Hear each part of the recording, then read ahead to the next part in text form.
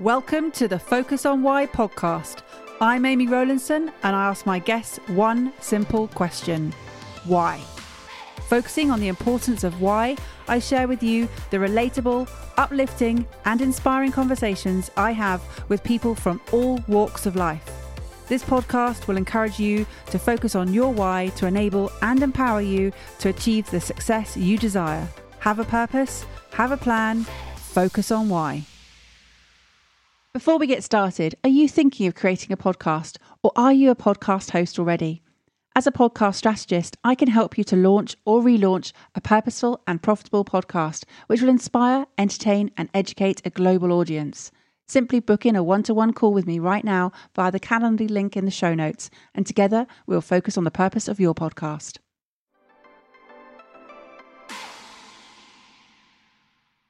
Today on Focus on Why, I am joined by Dr. Joanna Martin. Welcome. Thank you, Amy. It's great to be here. I'm looking forward to our chat. And I'm very excited to have you on. And I just want to check, can I call you Dr. Joanna Martin every time, or shall I just call you Jo? Jo would be perfect. Thank you. As long as it's not Joanne. It's the only version I don't answer to. Yeah, fair enough. I get that. I get all different versions. I've got 3 letters in my name. You would not believe how many different varieties I get. In fact, my shortening of name is longer. It's Ames. So all good.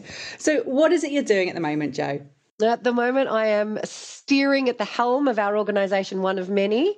It is a leadership and coaching academy for women leaders, the sort of women who are not necessarily those with a CEO or a politician's sort of position after their names, but are just wanting to make a massive impact in their corner of the world. And they want to do it without burning out. So that's what we do. And this mission that you have, or this whole organisation that you've created, you said it's to stop people from burning out. Yeah. That's in part. From my point of view, well, it kind of all started, I think, when I had my son, James. So he was about 6 weeks old at the time. And I remember I was sitting in a darkened room breastfeeding him, when the days blur into the nights and the nights blur into the days. And for any woman who has had a child, you also met with this incredible creative uprush, but with absolutely zero time to do anything about it because you've got this small human hanging off your breast half the time. So I was sort of in this place where I was having such insights and thoughts about things that had been confronting me and challenging me in the world for a long time, but of course no time to do anything about it. And this one particular time I found myself ruminating on a quote that's bandied around a lot in women's spaces from the Dalai Lama, who said at the Vancouver Peace Summit in 2009 that the world will be saved by the Western woman. Now, I'm not the Dalai Lama. I don't think he necessarily means only Western women. I think he means women of resource. And back at that time, I was thinking about this as I was feeding James. And for the first time, it dawned on me that I think he was talking about not necessarily like the Kamala Harrises and the whoever else of the world. I think he's talking about me, and my neighbor and my sister and my mom and my aunt and we women who care, people who care, who want to make an impact in our corner of the world. And perhaps if enough of these corners met up eventually, we might actually shift the whole world. And so I was really inspired to support those, what I call grassroots women leaders.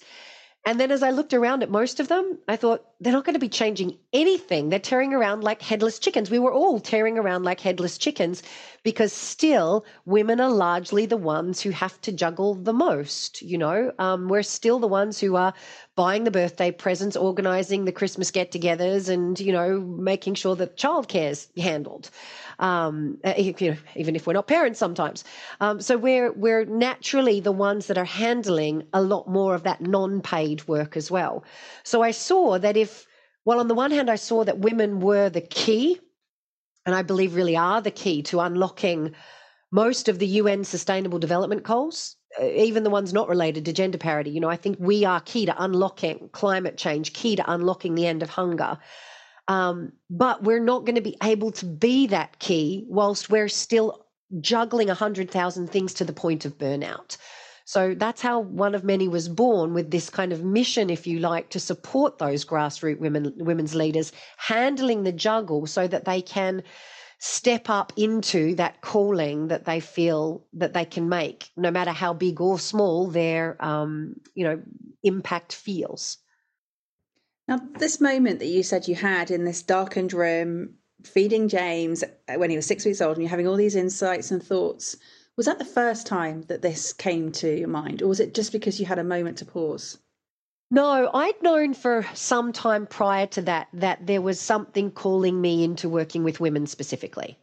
I started my working life as a medical doctor before heading off to drama school and then ending up doing coaching and training. So it was a bit of a roundabout way of ending up in the coaching and training sphere. And I had a successful coaching training business up until that point, but more and more I was feeling called into the women's space. So I was testing out some business programs for women exclusively and just kind of creating women exclusive spaces. But with that moment with James, what I was really present to was if I was going to support women, it wasn't enough just to make a women's only space and to keep talking the very masculine paradigm, personal development, leadership development, entrepreneurialism stuff that is out there in the world, coming from assumptions of what, the masculine paradigm dictates to us or kind of encourages us to be. We needed to have an entirely different conversation because we are met with these incredibly competing priorities, most of which aren't our innate truth as women. Most of them are things that we have pulled on in response to the culture that we grew up in, whether that be our national culture, our subculture, our family culture.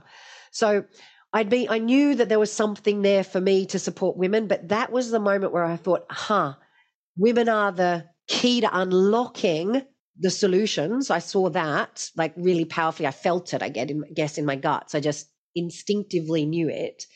And then I saw that my role in it, or at least what became one of many's role in it, was not necessarily in, making the changes happen. It was supporting the whole woman change maker and appreciating the competing priorities that she is faced with on a daily basis, that she wants to make the world a better place, but most women just don't have the freaking time. We don't have time because we're marching to the beat of an unconscious drum, if you like, that we've never really analyzed to see if it is the truth of who we are at the core. And that element of who we are at the core and truth, they're big parts. Oh, definitely.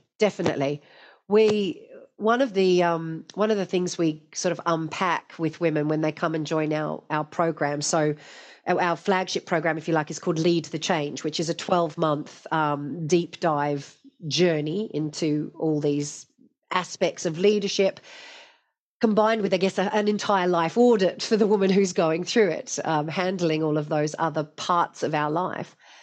And one of the things that becomes really clear is that as we go through and we look at our values, as we go through and look at purpose and unpack what our life purpose is, as we go through and look at our values in all areas of our life, as we go through and look at the belief systems that we're taking into our lives, most of it is unconscious. It's stuff that we have gathered from well-meaning parents, from a society that tells us if you want to be of value, you must be the most successful at whatever it is, insert here, mother, most successful HR manager, most successful CEO, whatever it is. That's what our society tells us is to be of value. You must make the most money.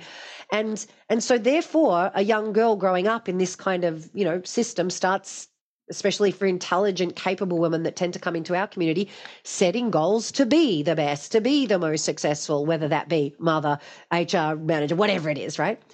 But those goals are coming from a headspace wanting to fit in with what our society tells us is what is going to make us happy and feel fulfilled. One of the first things that women who step inside of the one of many paradigm kind of discover is we've been sold a bit of a lie, really. Do you know? Clearly, anyone who's spent much time thinking about happiness has discovered that those things are not necessarily the path to happiness. But what we haven't necessarily looked at is, well, what is it that is going to bring me the most fulfillment? What is it that I have this great belief that every single one of us chose to be here on this planet at this time. That's just my belief. It's not the truth. It's not something we, say that you have to believe. It's my personal belief. And so from that place, I get really curious, and I encourage women to get curious around this. Why? Why did you choose to be here? For what purpose? What is it that your soul wants to experience in the world, express in the world, and perhaps even change in the world? What's your light that you're here to shine? And that has to start, I think, with challenging who we think we are is usually not who we are when we turn inwards and do that inner work of discovery, And when do you remember the first elements of really wanting to discover meaning and purpose for your own life? I remember it so clearly. I wouldn't have been able to answer this question at that moment, but when you connect your dots looking back, I remember I was about 17 years old. I was still at school. It was summertime, and I grew up in Tasmania, and it was on the Hobart waterfront down at Sandy Bay. And I was walking along Marrieville Esplanade, is the name of the street, past the yacht club. And it was a very balmy night. Now, yes, I'm from Australia, but Tasmania is not a part of Australia that is balmy. It's more, the temperature's more like England. But it was an unseasonably warm evening. And I remember I was wearing my Leavers jumper. I'd just left school, my denim cut-off shorts, and I could smell the sea salt, and I was hearing that tink, tink, tink of the stays on the masts. And at that point, I was looking down the barrel of heading off to med school because I was smart enough, I had the grades, and ever since I'd been 6 years old, I'd been telling everybody who would listen that I wanted to be a pediatrician, just because when I found out what that was, it sounded noble. Not that at the age of 6 I could have told you what noble meant, but so I'd always been saying I was going to be a pediatrician, and that I was on that path. But that night as I was walking along, I was like, there's something more for me. And I got this real sense of there's a big world out there. Like up until that point, I'd left Australia once. I'd gone on a family holiday to Bali with my parents, and I'd had a similar kind of feeling of more. But that night, I went, there's something much more that I'm supposed to be stepping into, and I didn't know what it was. And so I made the decision that evening to have a gap year, and I came over to the UK. And when I first flew into Heathrow, I remember looking out the window and having more of a sense of homecoming than I ever had where I grew up in Australia. I was like, wow, well, certainly part of it's got to do with the UK, and I don't know what more that is. So it was that I couldn't have told you that my purpose was what I now know it is, which is to host and create connections for wholeness in the world. I really know that and feel that in my soul. Could I have told you that back then? No, but that was the moment where I dared to challenge my status quo of what, of all the unconscious decisions that had been made. Was that night. And I'm curious to understand how you remember all the other things around you that night, what you were wearing, what the smells were, what the weather was like, what you could, you talked about literally everything around you. Yeah. I don't know. I don't know if it's just me, but when I have significant events, like turning point moments in my life, things get heightened. I have this experience that I am much more in my sensory body. I remember even like just last year, Greg and I had a profound shift in our relationship, and we were going away in the caravan, and we arrived at this caravan park, and there was a couple, like we were getting out of the car, and Rosie came around and said, Amelia's here. And we said, well, what do you mean? She said, from the last caravan park. And there was this family who had randomly been at exactly the same caravan park as us a month ago. And there were all of those little synchronous moments. And I just went, oh, there's something afoot this weekend, And sure enough, things unfolded and we went through this significant up level. So I feel like those moments, the way I interpret it for myself is when the when the hand of God or when the universe is nudging me up a level or nudging me across somewhere or wanting to pull a veil away. It's like my senses get heightened, and I feel like there's this I don't know, I feel more in my body, and therefore my sense memory gets more profound, but also I feel this otherworldly, not actually sensory thing. Intuition starts moving through in some way. So yeah, most moments where I'm having these pivots or what have you, I remember it really vividly, and I can see them seared in my memory. I'm just curious because you said you didn't know at the moment that was a moment, and yet your body remembered all of those things. Yes. Yeah, absolutely. Absolutely.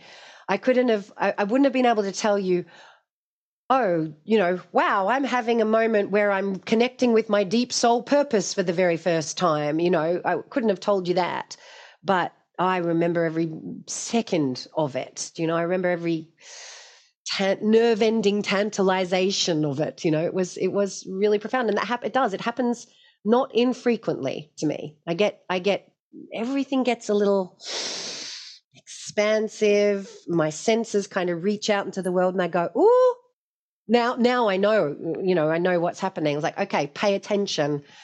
There's something about to happen, or whatever you're thinking right now, there's something evolving. You describe it as deep soul purpose, and then earlier you were talking about purpose, life purpose. Do you see them as different levels and sort of different energies that come with it? Yes and no. So when I think about purpose, I feel like I know, let me put it straight, I know in my guts that my soul has a very clearly defined purpose for being here. Can I necessarily articulate that in its entirety right now? No, and I don't think I will until after I die, probably. In retrospect, I'll go, there you go, that was it. Having said that, do I work consciously with what visibility I have on my own life purpose at any given period of time? Abso-freaking-lutely I do. Do you know? Ever since I first was taught the concept of purpose, and I defined it for myself as back then to inspire. That's all I had right then, to inspire. Okay, I'm a pretty inspiring person. Yes, let me inspire. I've been through multiple iterations of it since then. I go inwards, I do work, I feel what I'm called to, I do meditation, and I kind of feel I always think it's like a theme that makes sense of all of the life that you can see up to that point. So in my case, the older I get, the more specific it gets, the more I feel like I'm going through these outer, more general layers, getting down to a more and more closer to that soul purpose definition. So yeah, for me, I actively work with my purpose, and I would say every 2 to 3 years I get another, what's the word, like I see another facet of the diamond, if you like, or another layer of it's kind of burned up, and I see the underneath layer more clearly. And I hope that continues, So it's really interesting. So I have many people on the show who have articulated their purpose, and yet still, as you said just now, it's hard to really articulate it in words. It's just that feeling. It's a gut feeling of this is the right journey for me right now. A lot of people struggle and they say, I've got to find my purpose. And it drives me crazy because it's like, it's not a thing that you find. It's a thing you work with. What is your way of, or create? How do you describe the pursuit of purpose? Yeah. Very similarly, I say it's not something you wander out into your garden and, you look behind a stone and then you hear this, here is your purpose. It never happens. Well, some people do have it, like a big spiritual wake up, but that's like what, 0.05% of people who find their purpose get it in that way. For most people, it's like a labeling of an instinct. It's a labeling of we use words, which are notoriously rubbish for summing up ethereal things, to label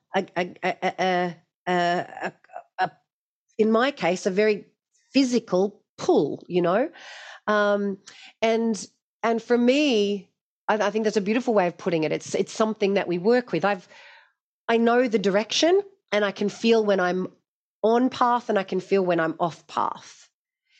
The way I work with it every day is when I'm faced with a challenge or I'm faced with an opportunity, I'll ask myself, okay, how can I bring ever more of my ability to host, which is a big part of it, like hosting, and create connections for wholeness. You know, they're the two aspects that I'm playing with the most currently in my current visibility of what I see.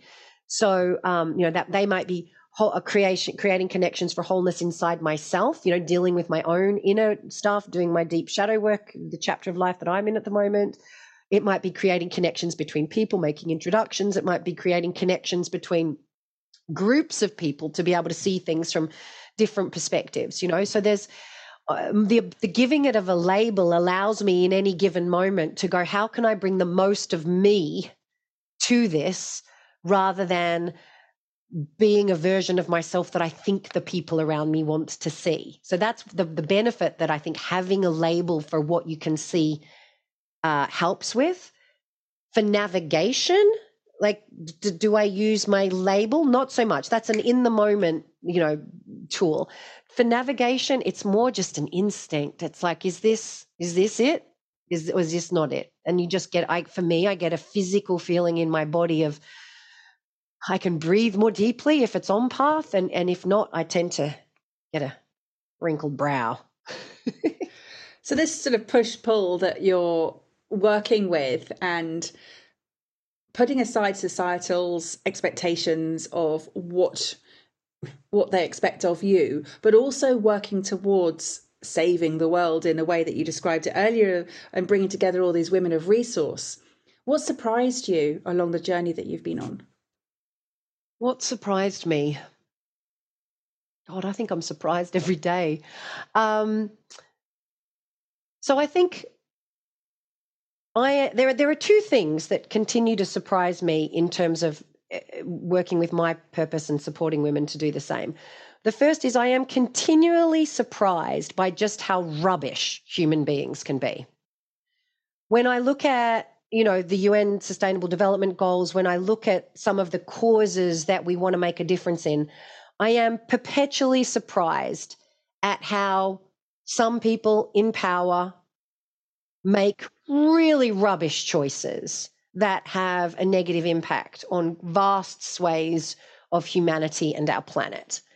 That, you know, the little naive optimist inside me looks at that and is continually surprised that that can be so.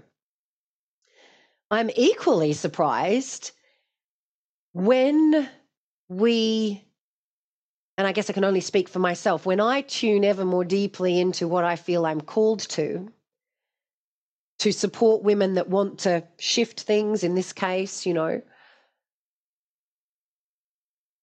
just how supported I am at a very deep and universal level. I'm really, miracles happen in my life. At the moment, I would say on an every other day basis.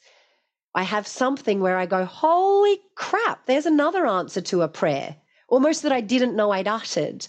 But when you're working, and I work very consciously in partnership with what I call source. You know, my only prayer really that I ever have is, you know, how can I serve? What else have you got for me? And please, can you take care of me and my family at the same time? Do you know, like it's really very simple. And in doing that, I'm noticing for myself and a lot of the women that I mentor, those that I coach one-on-one, those that are in masterminds that I run, the women in Lead to the Change, a lot of the women who are very switched on and tuned in like this, I'm hearing are having a very similar experience where the lows are feeling exquisitely low at the moment and the highs are feeling miraculous. And it feels like the speed of that roller coaster of going up and down feels like it's ever increasing. It's a theme I'm hearing a lot with people who are what I would shorthand as light workers or change makers, people that want to positively impact the world. Not everybody, but a lot of them are having that experience. And I've noticed in my own life getting to this point of just being able to be peaceful. Like you can have a miracle and just go, great, be peaceful, and have something awful, like a rug pulled out from under you moment, and be peaceful with it. I'm experiencing that quite in a physically embodied way at a level I've never felt it before. And I'm hearing it a lot from women in our community. So I think what surprises me, that massive tension between how much icky there can be, but also how profoundly we are supported. And all I can hope is that it is all for some grand, not even global, but universal purpose that we're heading towards right now. And that's perhaps why things are feeling so clunky at a systemic level. Like we look around at politics, we look around at, at countries and war and I'm co-chair of the Hunger Project here in the UK, and look at the state of hunger and how things are getting worse, not better. And part of me is like, but then when I look at how much amazingness is also happening, it feels to me that maybe we are at this tipping point. And I don't know how long that point or this moment will last. I mean, maybe we're in a moment that is 5 years long, or maybe we're in a moment that's 100 years long. I've got no idea, but that feels like something's accelerating. It's a very long answer to a short question.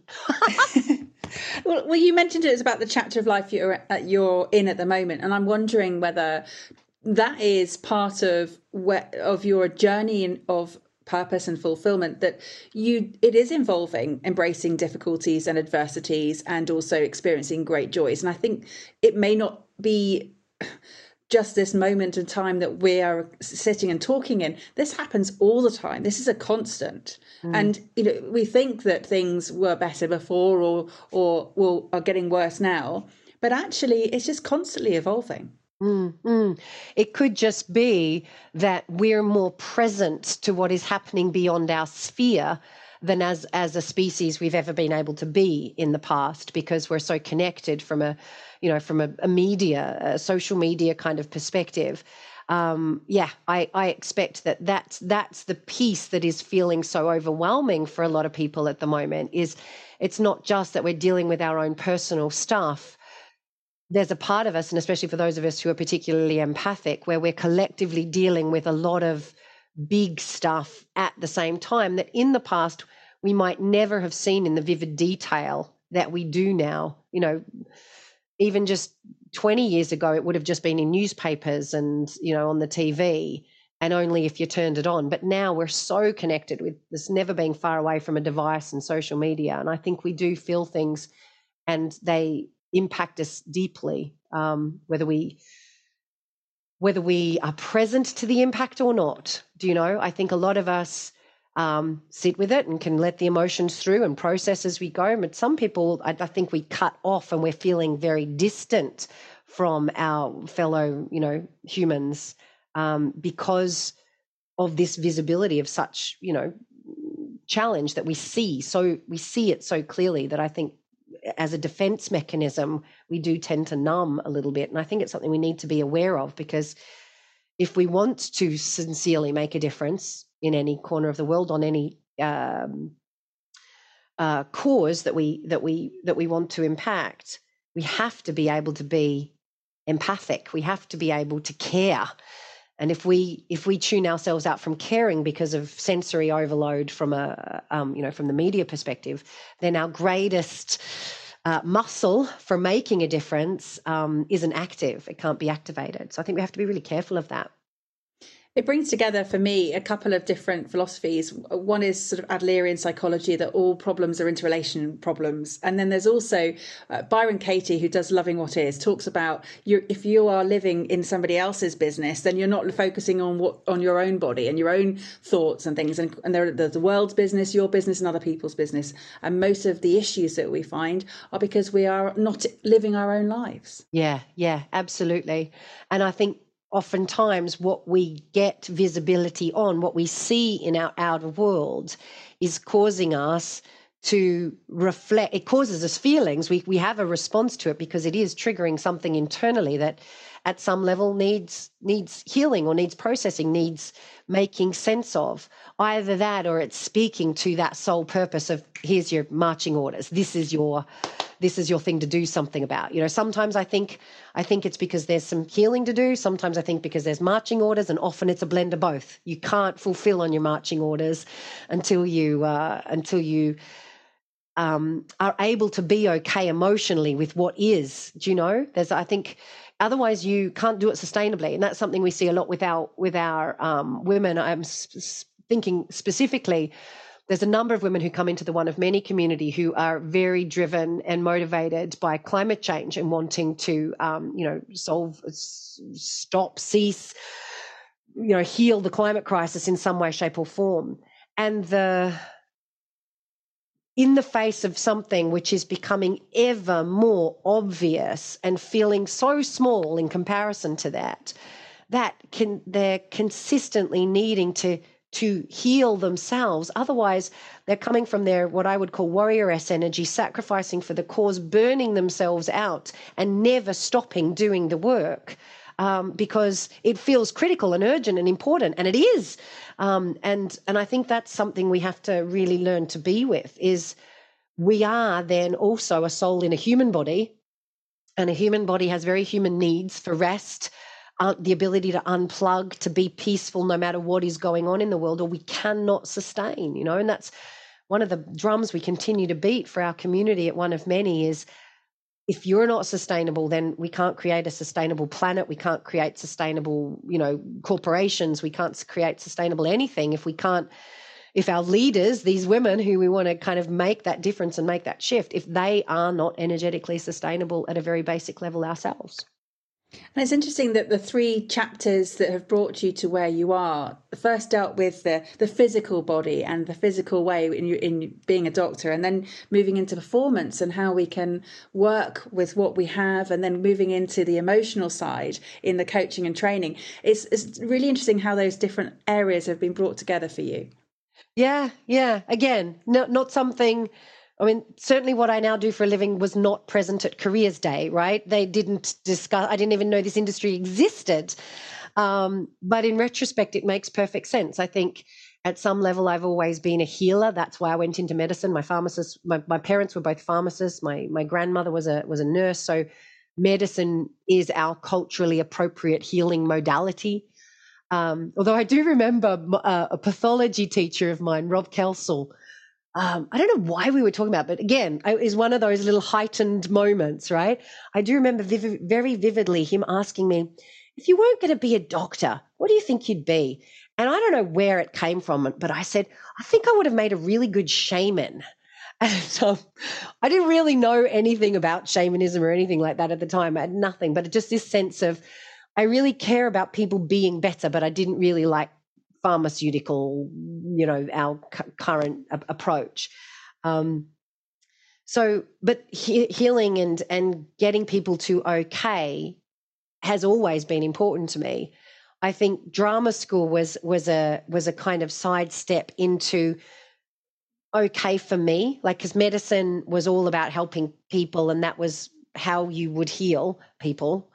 But the step into drama school was, but what makes me happy? What makes my heart sing? What am I really great at? What would I be really sad to have not have explored? And it was drama, specifically directing. It was more directing than acting, interestingly, where my heart was called.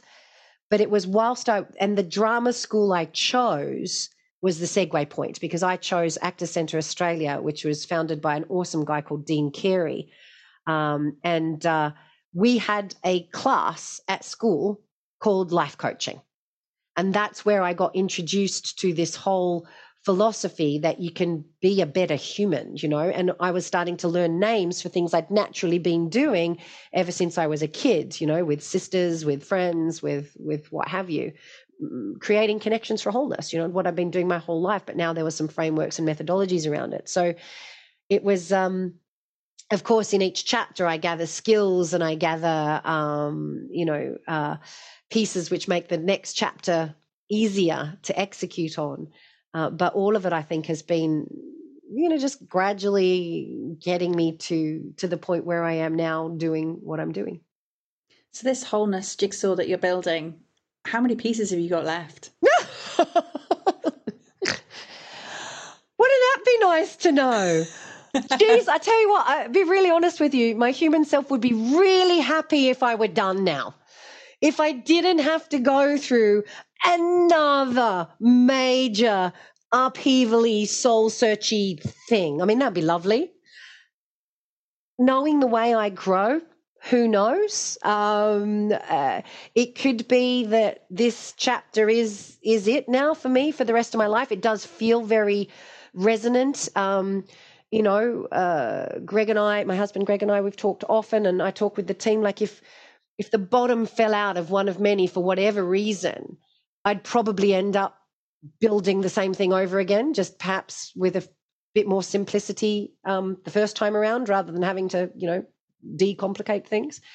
But it would effectively look the same as it looks, which tells me that I'm still very much in this chapter. I have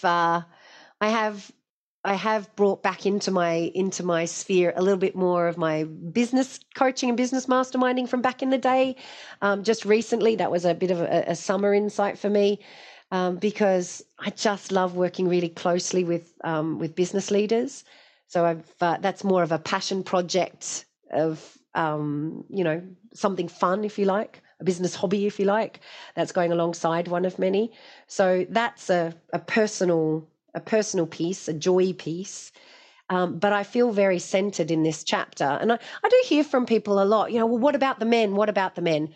And you know what? Yes, men need support and community to navigate this incredibly challenging moment that I think we face.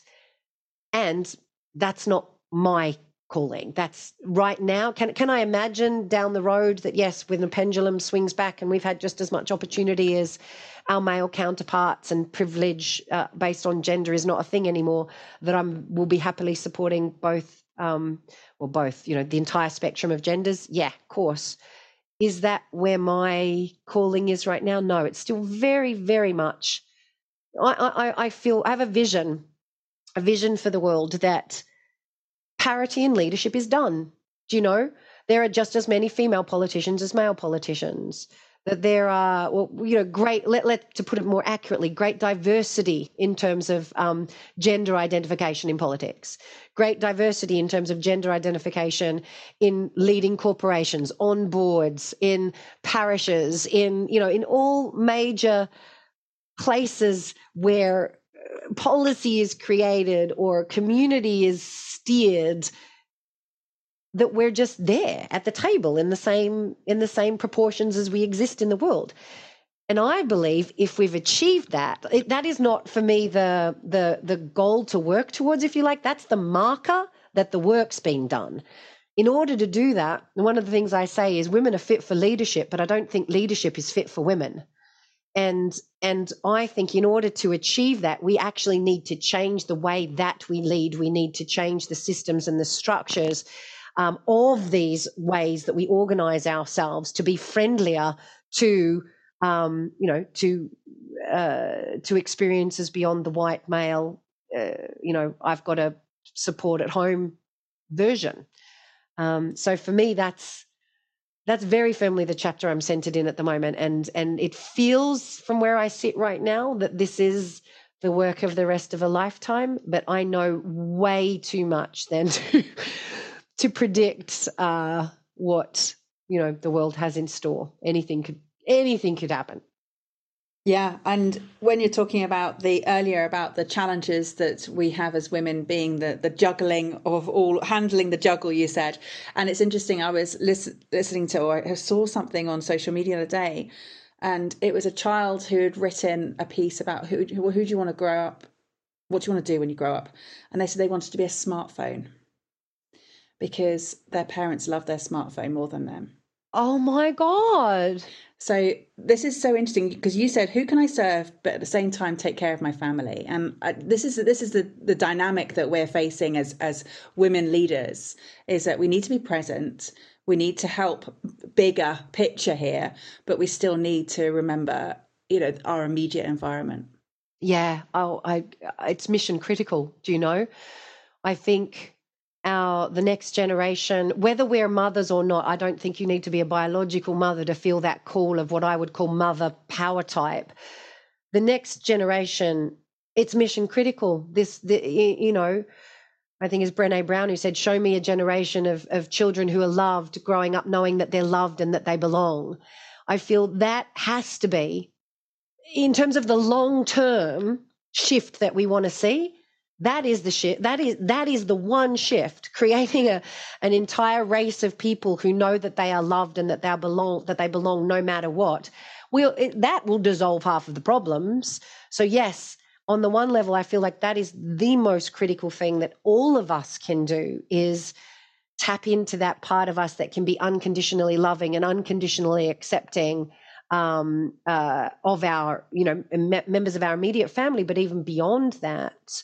We do have to take care of that. We also have to take care of ourselves, like have that for ourselves and know that we are worthy of the rest, worthy of the downtime, worthy of the going on retreat to a cabin in the woods by ourselves for a night, if that's whatever it is to keep us sustainable. That has to happen.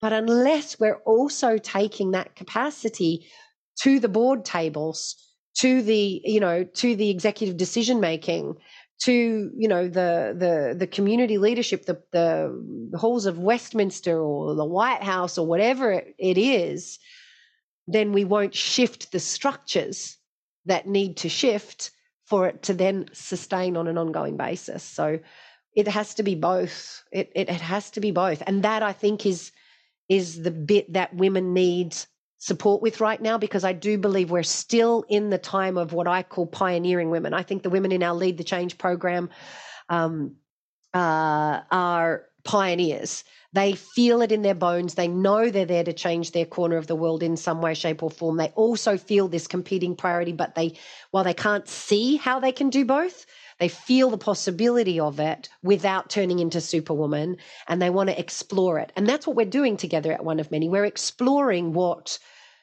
being it all, serving in a bigger way looks like within the structures as they exist currently, pioneering. And if we can hold onto our places of leadership, not because we're playing the game the way that wants to be played, but because we can sustainably show up and continue to be our true and authentic selves, and then our voices are heard from truth and from authenticity, we will change those, whether they be corporate structures, parental leave policies, political reforms. Our voices will be heard because we're there in the right places, because we took care of sustaining ourselves to get there. And right now we need spaces that get the burden, that double burden, well, and have tools for dealing with it, which is, why I keep showing up and serving the way I do every day, because it's what we do. And thank you so much for doing so. We really, really are very grateful for the work that you do, Jo. How could people get in contact with you? What's the best way for them to reach out? Well, if you're interested in being a part of the community, the best thing you can do is go to oneofmany.co.uk. And there's a tab there that says Get Started, and you can come join the free community and get connected. There's a Facebook group that'll take you through to, and that's a really lovely place to get ensconced in the introduction to what we do.